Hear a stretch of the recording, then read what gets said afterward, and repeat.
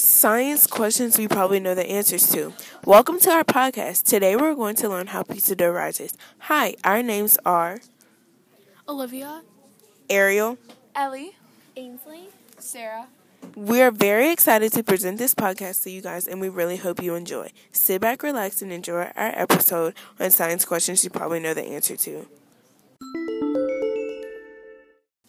So what is yeast anyway? Yeast microbes are one of the oldest unicellular fungi organisms that is the key ingredient in pizza dough. To start off, yeast grows in absence of air. Then the cells in yeast consume sugars that are in the flour.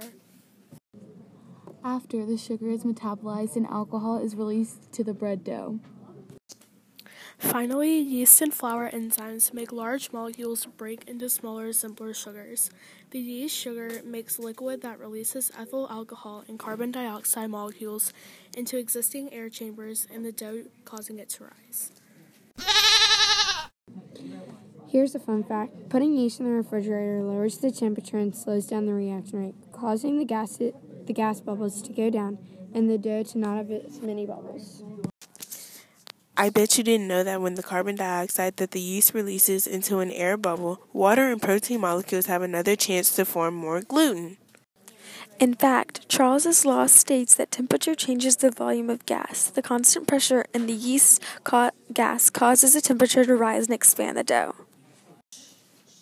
You aren't going to believe this, but there are 3 different types of yeast. The first one is cake or compressed yeast. This is great to use in bread. Some people feel that this yeast makes the best flavored bread. The next type of yeast is active dry yeast. Active dry yeast is the easiest to find. There's no moisture in it, so you can keep it stored for several months. The last form of yeast is quick rising yeast. It has a higher protein strain. This yeast will probably be the best for making bread because it is quick rising. Did you know baking powder / baking soda are dependent on chemical reactions with acidic and alkaline compounds? Ultimately, the compounds produce carbon dioxide, which inflates dough. To conclude this lesson, pizza dough rises because carbon dioxide releases bubbles into the dough.